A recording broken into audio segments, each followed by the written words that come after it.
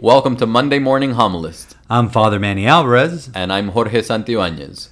Every Monday morning, we dive deeper into the previous Sunday's readings and homilies. And towards the end, we veer off to talk about life and definitely talk a little sports. And enjoy. Sunday's word of the Lord, digging deeper, getting more. Monday Morning Homilist. Good morning. Happy Monday. How we doing? Good. I've had better days. We had a busy I'm weekend. tired. Yeah, Jorge, how you gave me time, hour and minute of how long you slept last 9 night. hours and 47 minutes. Wow, I don't remember the last time I did that. I fell asleep. I saw the end of the first quarter of the AFC championship game, and then I was out like a rock. Yikes! Yeah, it was a good weekend though. It's a great weekend. On Saturday we had our confirmation spirit day with our confirmation students, both in religious ed in the school, and 130 candidates. that's a lot. It was a lot, and This has to be one of our larger confirmation years. I mean, it was a beautiful day, and I think, I think the lead is what one of the students told one of our teachers, which was She said this. She said it was the retreat was life changing. It was the best 8 hours of her life, or up there among the best 8 hours of her life, and that she is absolutely in love with her faith. 13 years old. And I was blown away by that. No, the girl who said that is a wonderful girl, tough cookie. Can be tough. She plays a lot of sports, so is formed on the court, on the basketball courts and on the soccer fields and football fields, but has an incredible depth to her. She wrote something for me back in November, which just blew me away. I was like, wow, for a 13-year-old to write this, what she was thankful for, was just incredibly deep. Has great compassion. So it didn't surprise me that she said that. But the entire day was just filled with, and that's what we're going to focus on. We'll get to the readings from yesterday in a minute, but the entire day was just focused on the kids, and the way that Jorge broke up the retreat was.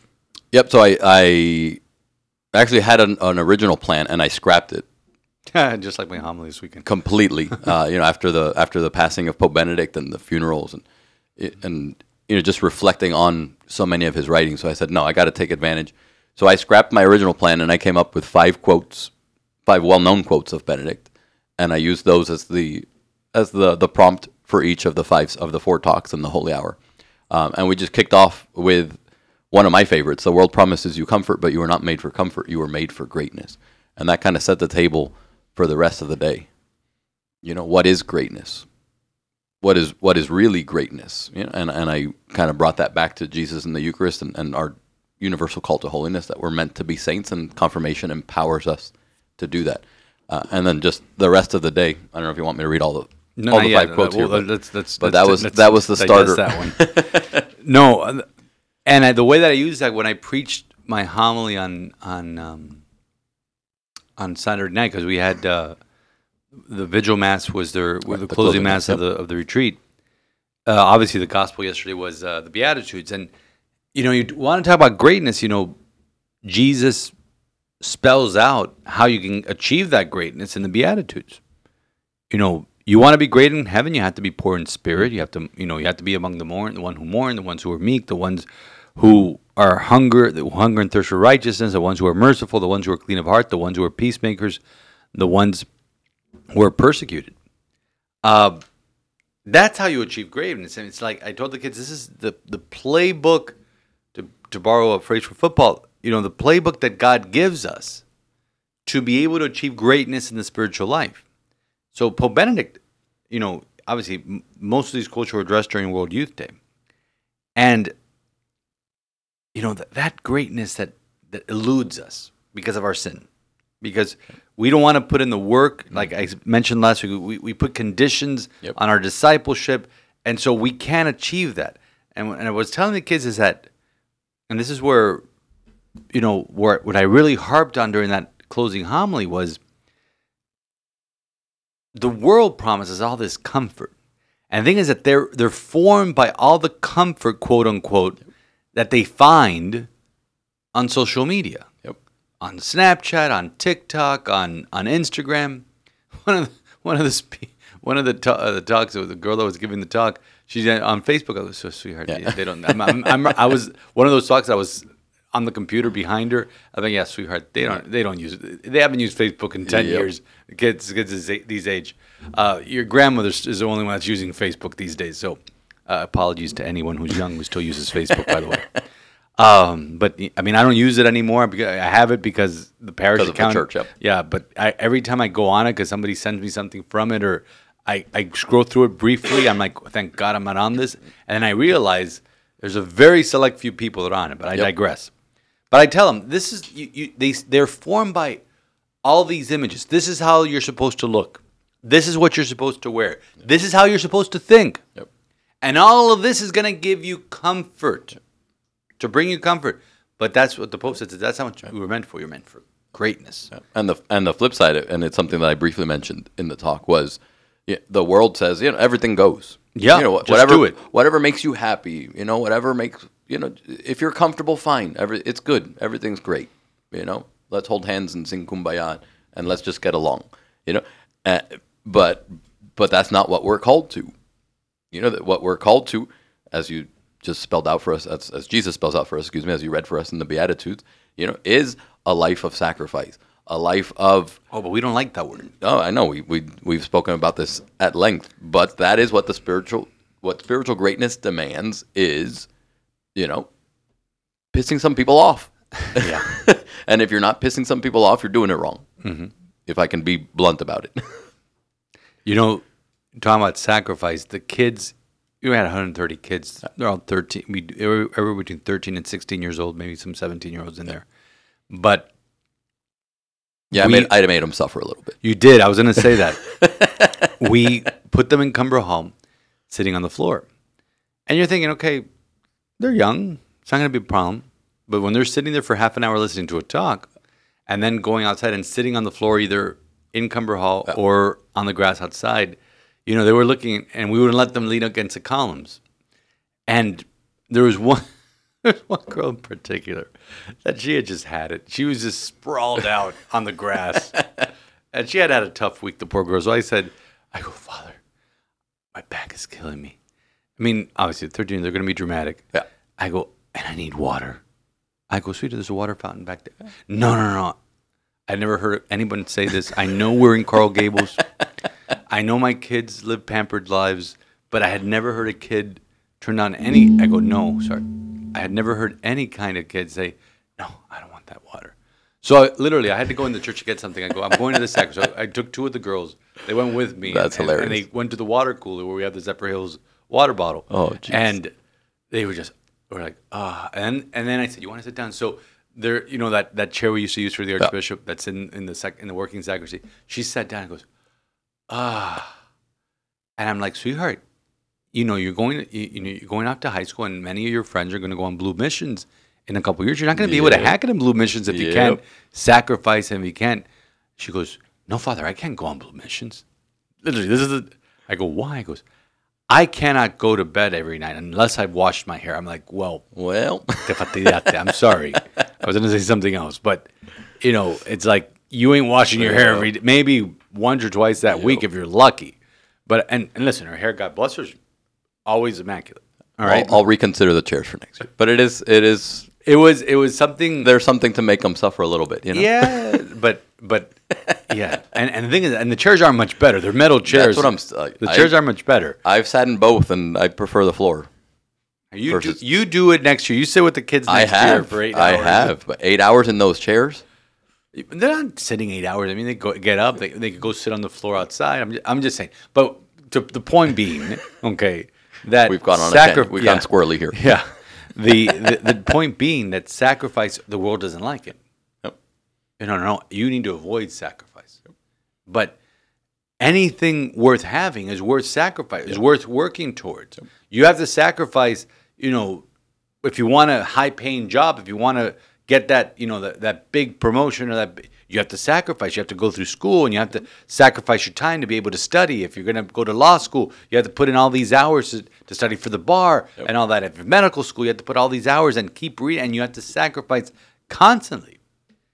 If you want to achieve your goals, if you want something happy, marry a millionaire and that's it. That's not the real world. So they don't understand. The world doesn't understand sacrifice. You look at Europe, and since the Great Recession in 2007 and 8, they've been trying to put austerity measures to say, listen, we need to sacrifice as a country, and people won't buy that. Backtrack to World War II, where we had to sacrifice as a nation. That's why it's called the Greatest Generation, because they knew they had to sacrifice. They knew they had to, we need to hold back from using this or having this luxury because we need to support the war effort to be able to defeat Nazi Germany. That was sacrifice. But this, it was not too long ago that I was having this conversation with a friend. He goes, do you think that we would ever not only have that sense of unity as a nation, but also have that sense of purpose of saying we need to sacrifice to be able to achieve greatness, to be able to achieve victory, most consequential victory in the history of man. Yep.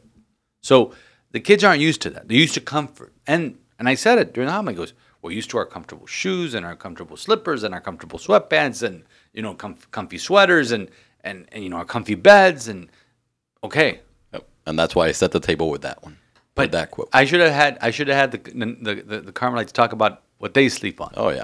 Okay. We went there when we blessed the new convent, and you see that it's a very thin mattress. It's not. Listen, it's not the barracks of we just saw the Holocaust movie. It's not the barracks in Auschwitz. Thanks be to God, but it's very austere. It's not my 12-inch plush with a topper and a. No. And memory foam, and then another layer. I have memory foam, yeah. My mother was one that I got to a parish one time. She goes, this mattress stinks. You need memory foam. So it's not the mattress that's conformed to your body and all that, or it moves up or moves down. See, that's what we want. Everything is comfort, but greatness. And when it comes to spiritual life, and this is the trap of the prosperity gospel espoused by some, that, if you follow Jesus, everything will be fine. And they ignore, what I'm looking at right now, they ignore the cross. Yep. They ignore that in order to achieve greatness, in order to achieve the resurrection, in order to achieve eternity, we have to go through our Good Friday. Yep. But we don't want to. And that leads us right into that second quote that we used.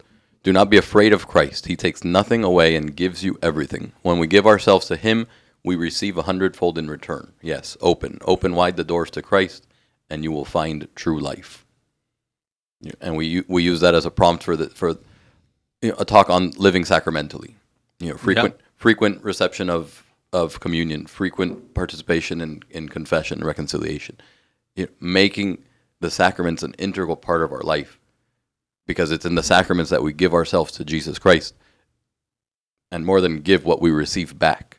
When we really put ourselves in Jesus Christ, what we receive back, as Pope Benedict tells us, 100-fold in return.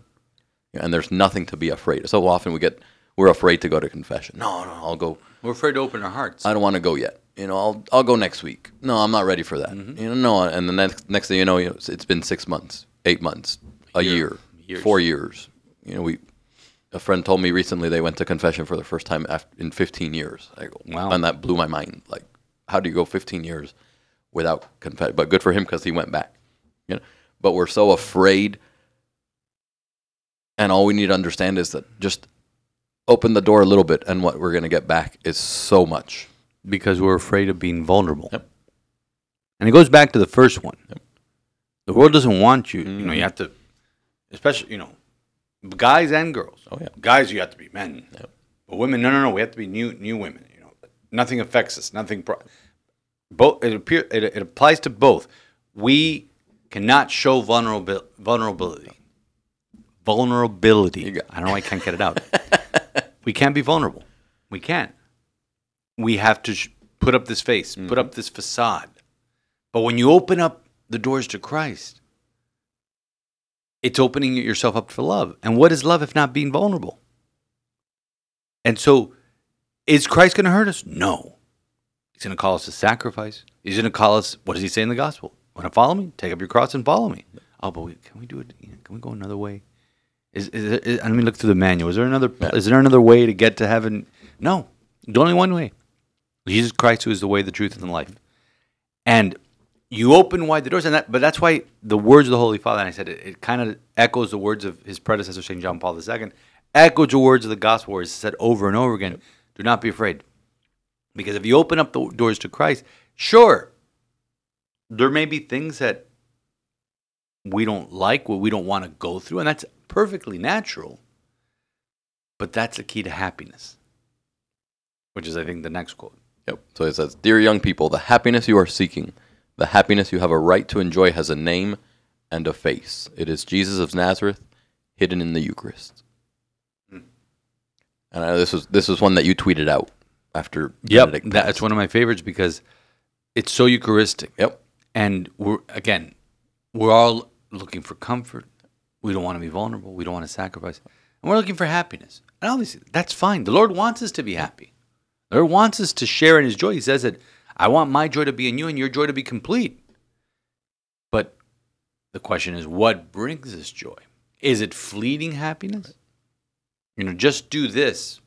See, Jorge put a bottle of wine here in the studio.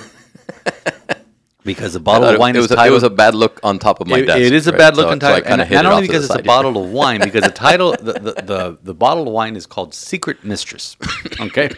Which is not good for a priest or a married man. But anyways, so I'm looking at... So the world promises happiness. But the world says, okay, this is fleeting. We could drink this bottle of wine. I won't be happy the rest of the day. But we have work to do. I have a funeral in a couple of hours. You have meetings. We have things to do. So... okay, happiness isn't found in this bottle. Mm-hmm. Happiness is not found in the computer. Happiness is not found on your phone. Happiness is not found in X, Y, or Z, whatever they're advertising on TV. Like, for example, you look at it. It's found in the number of hearts I get on my Instagram post. Oh, that's also, it's very important metric. That's one of those things that I said I need to get off Instagram because you're fed. Yeah. And there's studies of this. You're fed by, wow. Look at how many people like this post. Mm-hmm. I did something good. And so, where's that guy that we follow, Tommy, on Twitter? On Twitter. From the need to be retweeted, deliver us, O Lord, is his pinned tweet. Because, it's an affirmation, if you will. And we like to be affirmed. For sure. And I said it in my homily, I go, listen, do we want to be affirmed here on earth or do we want to be affirmed in heaven? That's the key. So happiness has a name, has a face. It's Jesus Christ, present in the Eucharist. Going back to that sacramental thing. Because you look at it all around, and I tell kids, I've been telling them this for 24 years when I started teaching, you can only be happy if Christ is the center of your life. You won't find it anywhere else. And we forget that, which is why we go to confession. Great line from St. Augustine. Hearts are restless. Hearts are restless until they rest in you. And it's only in Jesus Christ that we find that, I got 9 hours and 47 minutes of sleep last night. Yeah. And I'll still be tired tonight. Yeah. But we only find real rest, true life in Jesus Christ, true happiness, true greatness in Jesus Christ. So that was our holy hour. And the kids, Father Andrew had a great reflection during holy hour. We talked about falling in love, the Pedro Ruprecht quote, fall in love, stay in love, and that'll make all the difference. And it was the first time some of our students went to a holy hour. I know our students here at the school go to adoration on a regular rotation basis. But for some of the kids in religious ed, that's the first time they had actually sat through an entire holy hour. And that was very impactful for a lot of them. Wow, that was cool. Yeah. I heard that. Yep. So from there we went, and this was kind of I called it Surprised by God. It was a great surprise for the kids because Sister Sean Pauline, our 8th grade English teacher, gave her vocation story. And the quote that she was reflecting on, there is nothing more beautiful than to be surprised by the gospel, by the encounter with Christ. There is nothing more beautiful than to know him and to speak to others of our friendship with him. And Sister Sean Pauline went and kind of bared her soul and said, this is my story. Yeah, and what fascinated me when I was putting these quotes together and trying to figure out, all right, who do I want to invite to speak? I didn't know Sister Sean Pauline's story. but there was something calling me to invite her to give her story, to connect with the kids, to share her life. And her entire vocation story was very scripturally based. So that the first line is, there's nothing more beautiful than to be surprised by the gospel. And then to hear her speak about how she was surprised by scripture and the gospels over and over and over, which led to her discovering her vocation. I was just like, all right, Lord, thank you, because you're definitely in charge here, because there's no way I could have scripted this. And the kids absolutely loved it. She's remarkable. By this point, it was 2:30 at this time when she spoke. The kids were already getting a little restless. That's kind of like the witching hour. But I was so impressed with, and considering it was 130 of them, I was so impressed with how they did throughout the entire day. They were engaged. I didn't have to yell at them. Well, I yelled at them once, but just the mosh pit. to sit down. But again, when we open ourselves to be surprised by God, and again, it goes back to that being afraid. We're afraid to be vulnerable and not recognize that what we're going to receive back is going to blow us away in an amazing way. And we might have to suffer a little bit. We might have to sacrifice a little bit. We might have to leave some people behind. But what the Lord promises us moving forward, is a great surprise and a beautiful surprise. And it's that true happiness, that true greatness, that true joy. And there's nothing more beautiful than that. Yeah. Sister Sean Paulini is an extraordinary Carmelite sister. And, we saw it in March for Life that she touched so many people's lives. We were like walking through and we hear Sister Sean, Sister Sean. And we're like, wait, everybody hold up. Sister Sean found somebody else, or they found her. And the kids love her. I mean, they really do. And have such a great respect for her. But her story is absolutely beautiful, and maybe we'll have her on one day, because I don't know where I was during that time, but I did not hear. I've heard bits and pieces of her. I haven't heard of her vocation story. I haven't heard it in its entirety. But that leads us into the last quote, which was, "Anyone who has discovered Christ must lead others to Him. A great joy cannot be kept to oneself; it has to be passed on." Yep.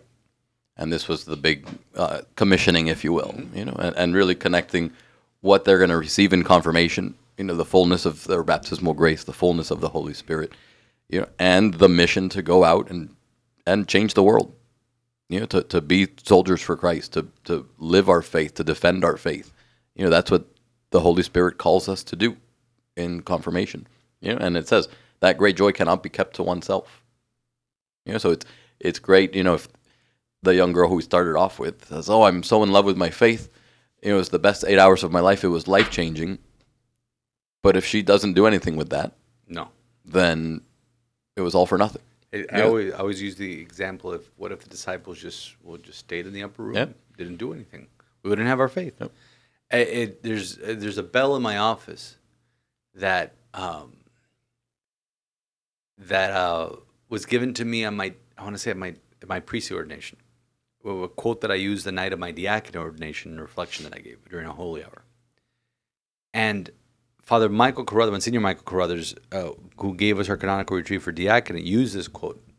And it was not very well known, and it's because of this.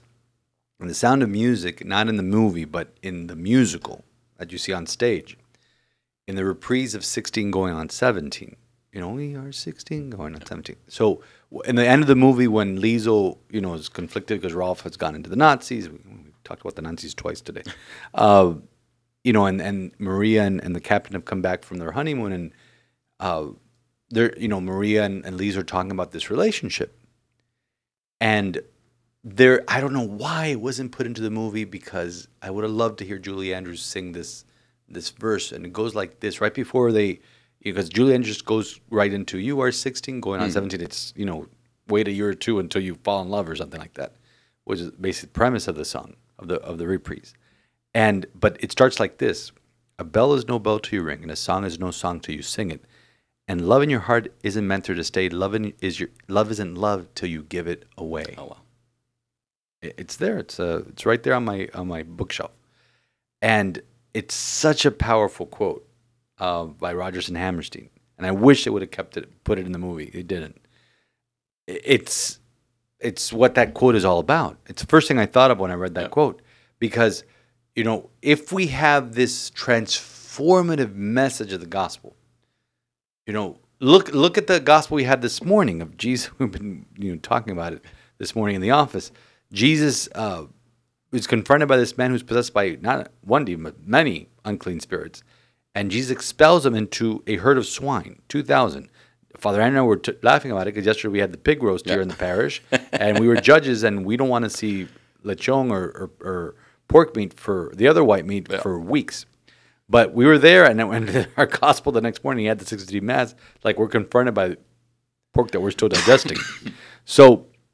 But what happened, and then this is what I focused on the homily, my homily this morning, was at the end of this, when Jesus is about to leave, because they asked him to leave. This is one of those few times that people, a town rejects Jesus, doesn't want to be close to him, doesn't want to see miracles. They just go. This is freaky. And it is. It's very dramatic. It's a very long gospel. But the man who was set free, he wanted to remain with Jesus. He wanted to go get in the boat and go with Jesus. Jesus said, no. Go and tell your family how the Lord had pity on you. And that's what he did. He went and announced to everyone, and the gospel said, and everyone was amazed. He went through all the Decapolis, all these 10 cities that were in north of Galilee. And that's what we're meant to do. Jesus would tell people constantly, go and, no, you're not coming with me. You need to go and tell people what God has done for you. And that's what this guy did. And that's what we're meant to do also. Because that bell is not going to ring itself. Yep. That song, it may be on a piece of paper, but let's say if Julie Andrews doesn't sing it, or Celine Dion doesn't sing "My Heart Will Go On," or Father Andrew's going to go see Carrie Underwood this weekend, and if she didn't sing "Jesus Day," imagine if we wouldn't have found Carrie Underwood on American Idol, wouldn't have heard that voice. These are gifts to the world. Imagine if Sister Sean Pauline and I and Father Andrew did not say yes to the Lord and fulfilled our vocation, so we wouldn't have been able to fulfill that quote. And so that's the challenge we gave to the young people: is that you may not be called to religious life. You may not be called to priesthood. Right after that retreat, I had to turn around and do a wedding.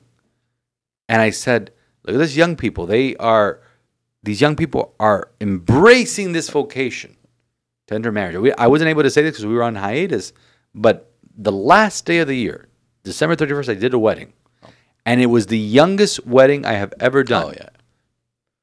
She was 22 years old. He was 21 years old. And you're probably, listening in your car going, what? Yes. And I asked him, okay, why? What's the hurry? Not that I didn't say it like that, because I firmly believe it's what they affirmed to me. He goes, Father, we've been dating since we were 15 years old. And everyone is waiting for that perfect time. Oh, let's wait until we finish school. No, then it's like, let's wait until we finish master. Oh, no, let's wait until I finish my residency, or let's wait until I'm career. And you're always waiting, and then maybe you get to your late 20s or early 30s and you're still waiting. And we wait for the perfect time, we're never going to get married. Never going to get there. Yep. What was it the perfect time for you and Andrew when you got married? Of course, you just said, listen, I'm in love with you. I want to spend the rest of my life with you. It's the Izzy quote from D.C. There was a running joke in D.C. Izzy watched the first hour and a half when Harry met Sally on the flight up. Excuse me, that would have been a long drive. She would have finished it. And the last half hour, and she went to everyone, including Sister Sean Pauline, who had seen the movie before entering religious life, and every single one of us told her, "You need to finish watching the movie. We cannot do justice to the line that Harry has at the end of the movie." He goes, "When you realize that you want to spend the rest of your life with someone, you want the rest of your life to start right away." Yep. And that's what these kids did when they got married.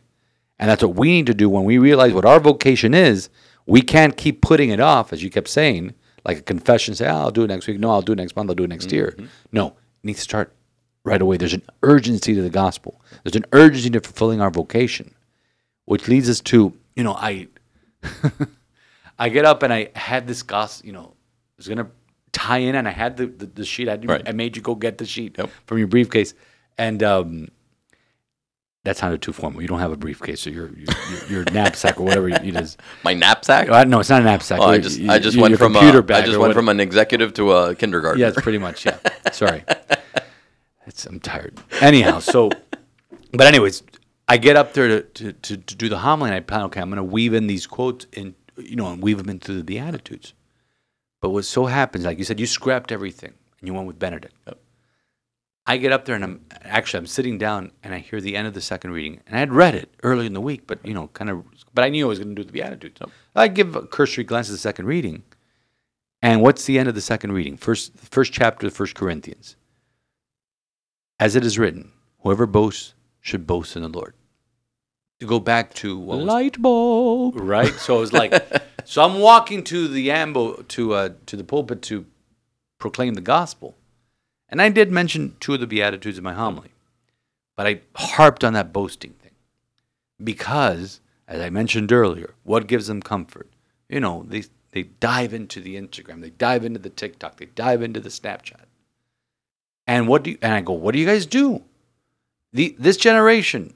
They spend their time boasting. Mm-hmm. Look at what I'm wearing. Look at where I am. I keep doing that. Look at where I am.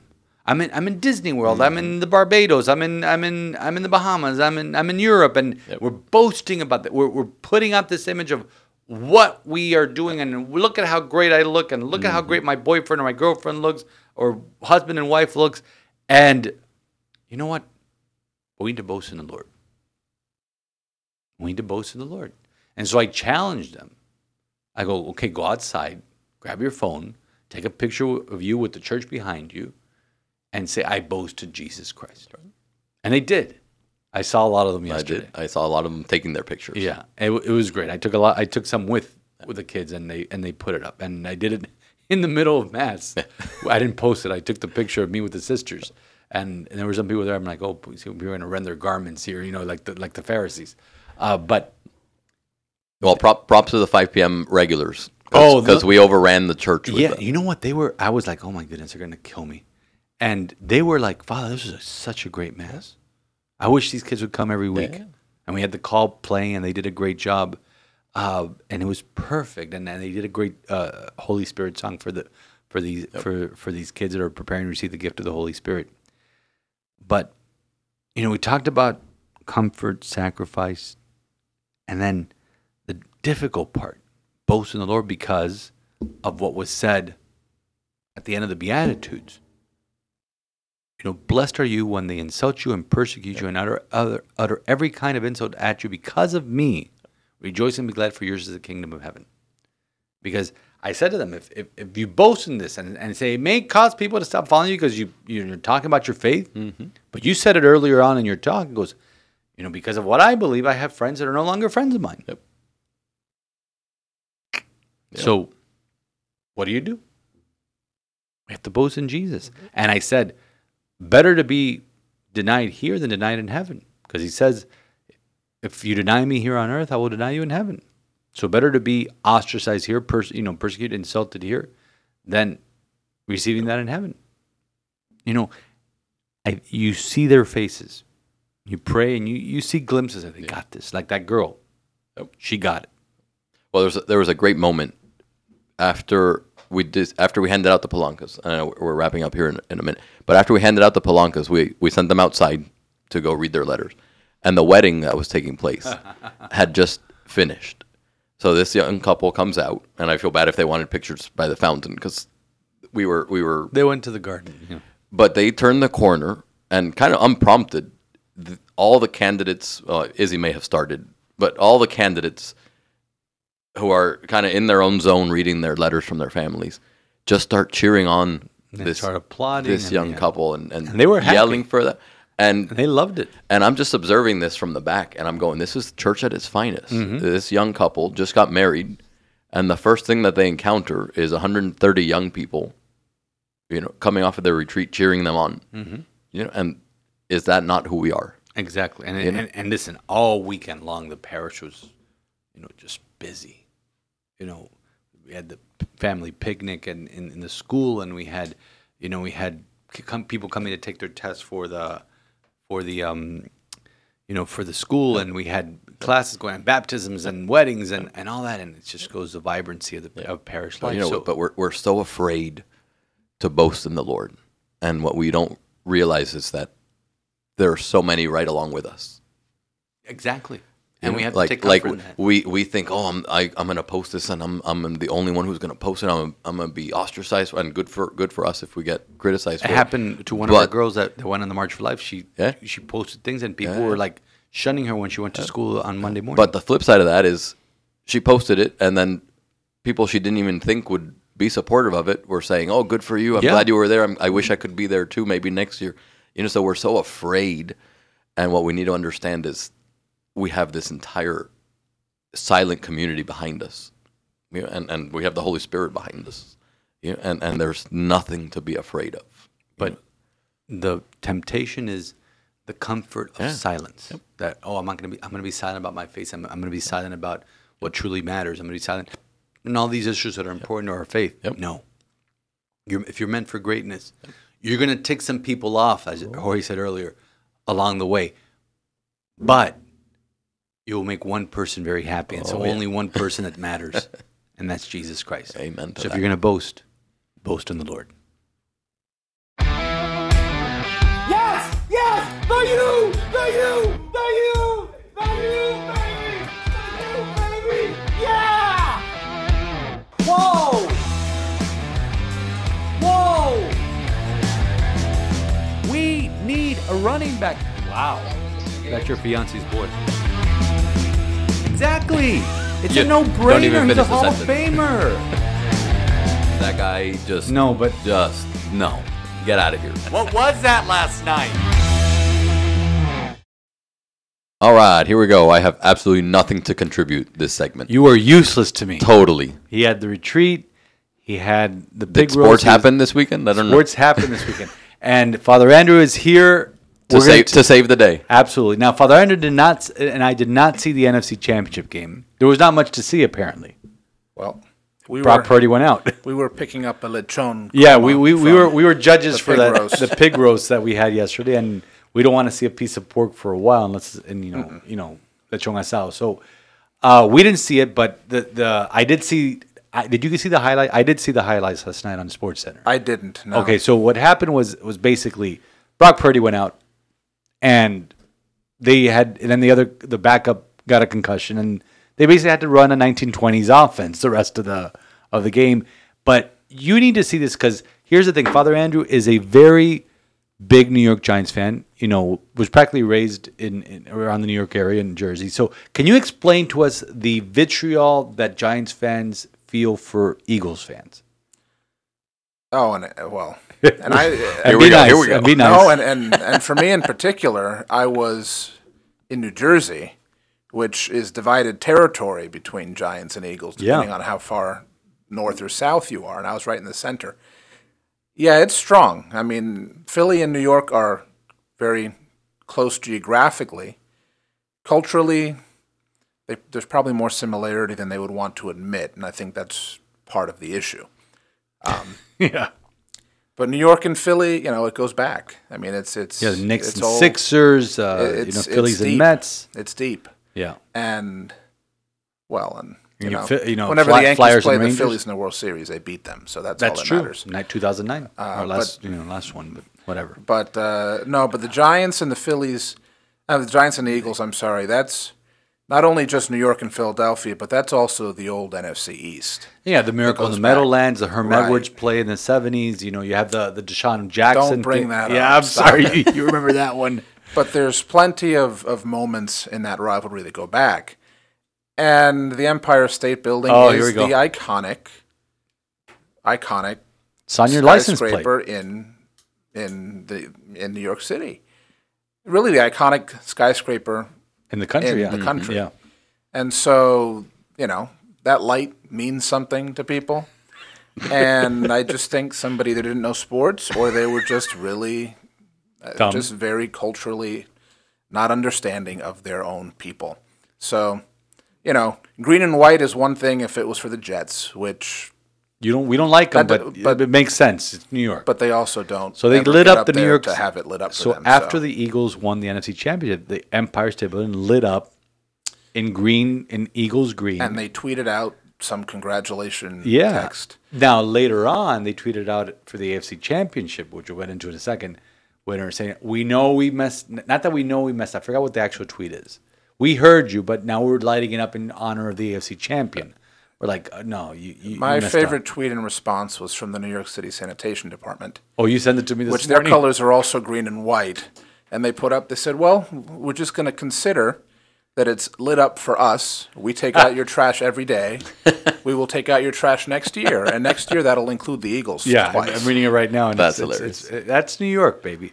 But so basically, the Eagles, that front seven, Yeah, got they're to nasty. Purdy. They're really, I mean, I saw what they did to his team, to the Giants last week, and did to Daniel Jones. They were never in that game. That's why I say go back and watch the highlights, because there was a catch that was a non-catch that on the first Eagles drive that Devontae Smith caught and did not catch, and he was calling snap the ball, snap the ball, snap the ball. They snapped it in 15 seconds, and Shanahan didn't have enough time to throw the flag. And that was a 40-yard bomb or something like that to get them down to the 10, and they scored eventually. And that would have changed the game. Now, there's no way San Francisco was winning that game without Purdy. Because Yeah, Purdy 31 points. Purdy comes 7. back in, and all he could do was hand off. It's basically 1920s NFL football, or old Big Ten football, so to speak. So, Father Andrew, we had the picnic, and he had the 5:30 mass, God bless him, and we're there, and we're both disgusting. We wanted showers, we wanted prayer, we wanted rest. We get in, we sit down at 6:30, and we both got in and started watching the AFC Championship game, which was a very good game and a great duel. The best football game of the playoffs. of the playoffs, this year absolutely. thus Yeah, far. it is. Well, I saw the first quarter, and then I was Yeah, so you're used And to it. hopefully the best game of the playoffs this entire year, because hopefully Kansas City whoops on the Eagles. But we like in good. 2 We weeks. want a competitive Super Bowl. But I would take a Seattle over Denver situation. whoa, that was a bad. As Super long Bowl. as oh, it's, man, that was in the Meadowlands. No, As long as it's that was the last big not Philly blowout. winning. Yeah.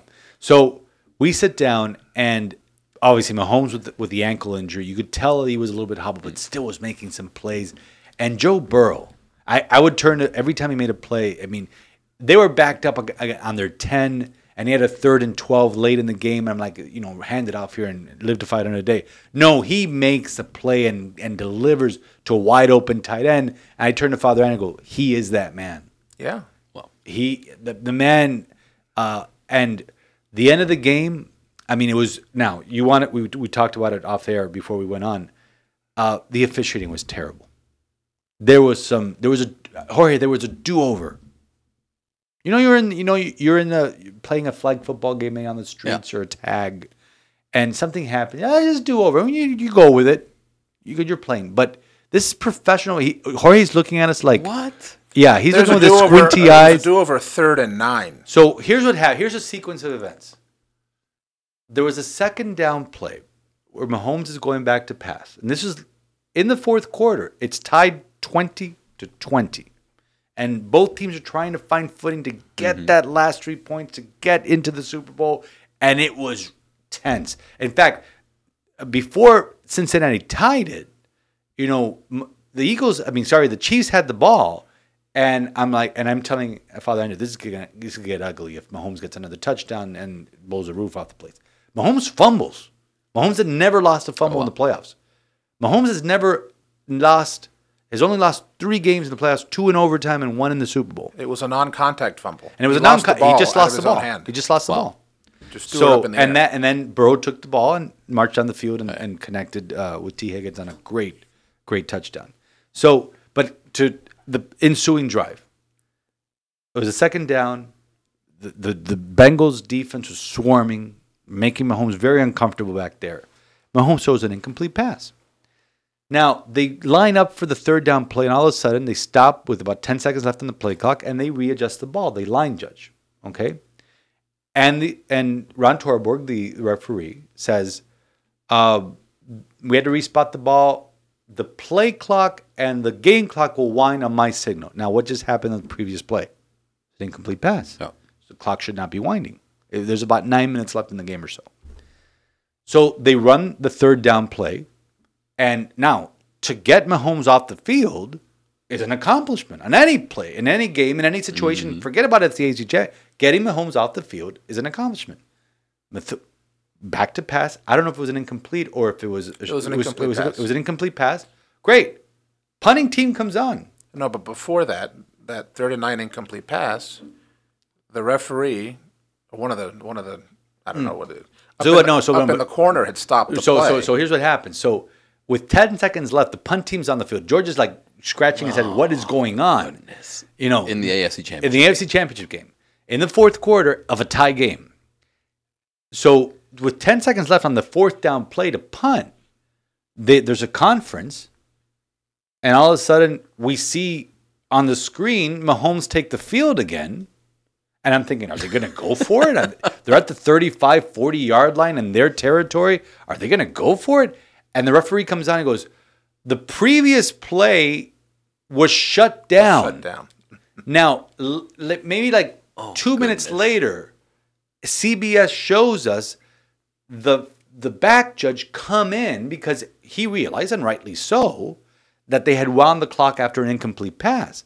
But it did not affect the play. No, so just the clock. The play, the referee like walked 5 feet, putting his hand in, like stop.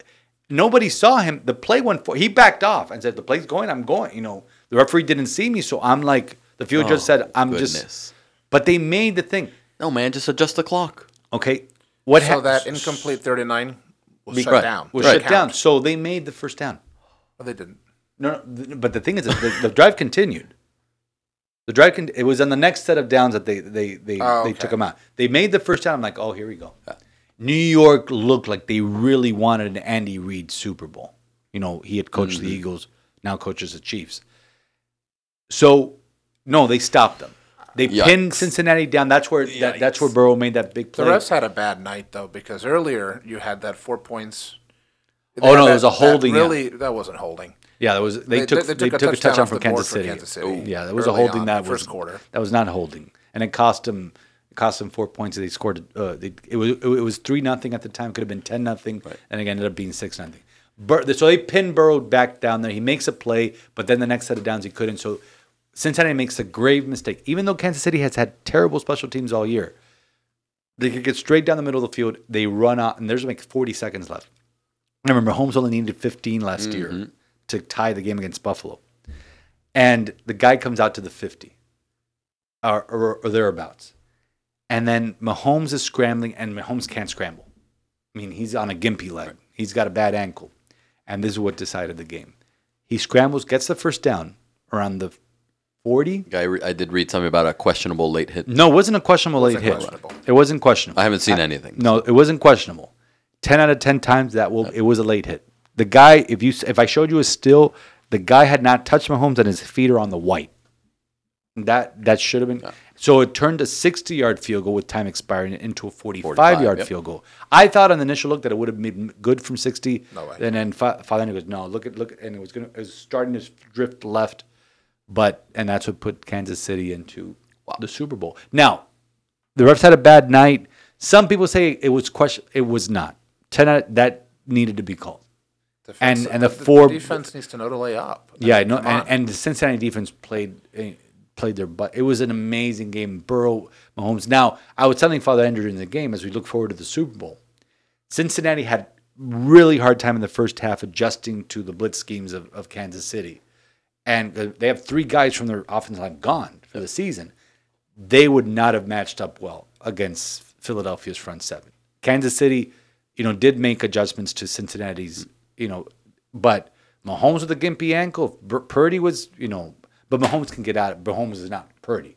We were talking about that because I'm sitting there. My rooting interest was whoever can beat Philadelphia. and Father Man, it's not Cincinnati. It's not Cincinnati. Not going to match up well. So I find myself rooting for KC at the end. But yeah. So and he was not rooting for overtime. I kept saying this is going to overtime. And it should have gone to overtime. No, I wasn't rooting for overtime because I had the 6:15 mass this morning. And that game went long. Not as long as the Buffalo-Miami game 2 weeks ago, but it did go. It ended around 9:45, close to 10 o'clock. But no, looking forward to Super Bowl 57 in Glendale. It opened up. I told you it was Eagles -1. It went back to Kansas City -2.5. Went to pick them, and now it's settled kind of around Philadelphia 2.5. So it's gone back and forth. I would favor the Eagles just because of the way the front seven. But the Mahomes ankle situation's a big deal. That's big because this game I told you, this game yesterday, this game yesterday, it started off because of Mahomes' injury as Cincinnati -1. And until the bettors saw Mahomes walk onto the practice field and walk around without a limp, then it settled at Kansas City -2, and they covered. So we're talking gambling too. And the Jalen Hurts shoulder seems to have remedied It itself. it looked like, and they talked about it on NFL Primetime last night, that they ran him like on purpose yesterday, even though when the game was out of reach, to get him reps. But both quarterbacks are it'll be interesting. But here's where the point that I want to make. When Tua Tagovailoa replaced Jalen Hurts in that first Georgia-Alabama national championship that was won on a Tua to Devontae Smith walk-off touchdown in overtime, did you ever think that Jalen Hurts, who transferred to Oklahoma, would get to a Super Bowl before Tua? And that's what happened.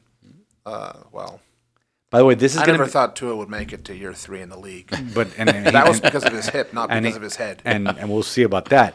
But and here's the thing: this is Do you like Alabama claiming Jalen Hurts now? Of course, Alabama's going to claim Jalen. They're going to claim everybody, even though because Devontae Smith is on there. Alabama. Here's the thing: this is the youngest quarterback duel, DUEL, in terms of combined age since Marino and Montana in Super Bowl 19. Why would you By hurt yourself like that by bringing that up? I'm just saying. I remember that game. Marino did score a touchdown early on. No, it was Super Bowl 17 that we were actually leading in the fourth quarter until Riggins went off on us. And my father, to this day, will not forgive the Redskins were driving.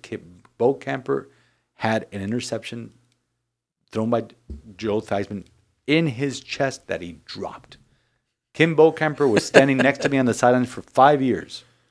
My father would not, and he ate in his restaurants, but still did not forgive Kim Bocamper. I don't remember it because I don't remember all the details of that game as well as I do Super Bowl 19.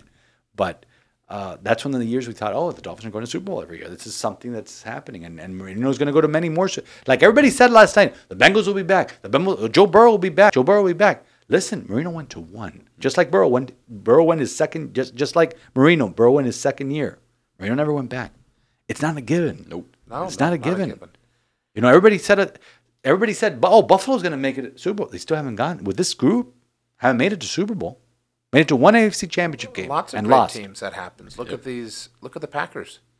Look at the this Rams. window. Yeah, exactly. We were talking about that last night. And now they're going. I was talking Rodgers about is gone. The salary probably, cap situation is crazy. and there's no one around him at Green Bay anymore. So if I was Aaron Rodgers, I'd want out too. Yeah, that's going to be tricky. Who would they sell it? But you look at LA. They won they did get the Super Bowl. Now you get the Super Bowl, okay, everything's forgiven. You won it. You didn't get there, you won it. But look what the year they had. I think it's the worst Super Bowl. Yes. The worst defending champ 4 or 5 record games ever, yeah, right? Yeah, 4 or 5 games. Usually that happens to the loser, and the loser of last year was. We don't know anything about that as Marlins fans. We don't. They were late hit away. They were late hit away from getting to overtime to get to the Super Bowl. And remember that Hurts is younger than Stetson Bennett. That's a great stat. If Hurts wins the Super Bowl winning quarterback will be younger than the national championship winning quarterback. That's crazy. It is crazy. So we're in it right there because I didn't follow anything. Panthers are apparently not playing well. Heat didn't win yesterday. They beat the Celtics last week, which was good. And we're going to have Mark Light baseball soon. Yeah, he's really looking forward to that. And, the Canes basketball team is playing very well. The 4 losses, they're ranked. And like I said a couple weeks ago, last week, they en route to the tourney. So Canes baseball came in at 8 preseason. Oh, contributed something. Hey, there you go. I didn't know that. There's like 15. There's a million. No, I know there's a bunch of Baseball different America. We're everything from 5 to there's one of them has us in the 20s. There's a number of them that have us in the back end of the top 10. So, and 8. I mean, there's a lot of potential for Omaha in the team this year. No, a lot of people think hard. that. God, we got to get back. It's hard. So, some of the other teams, for example, now listen to my brother, which he's one of these big Gator people, and they're supposedly very stacked this year as well. Oh, whatever. They're a top 5 team this year. All right, now it's time to mute the microphone. Yeah. Yes, we can do that. So, no, I really have to say really quickly. Yesterday, the 24 hours of Daytona were concluded, and this is for Carly, CJ, and Joe. Congratulations to the Accurate team led by Elio Castroneves, who won the 24 hours of Daytona.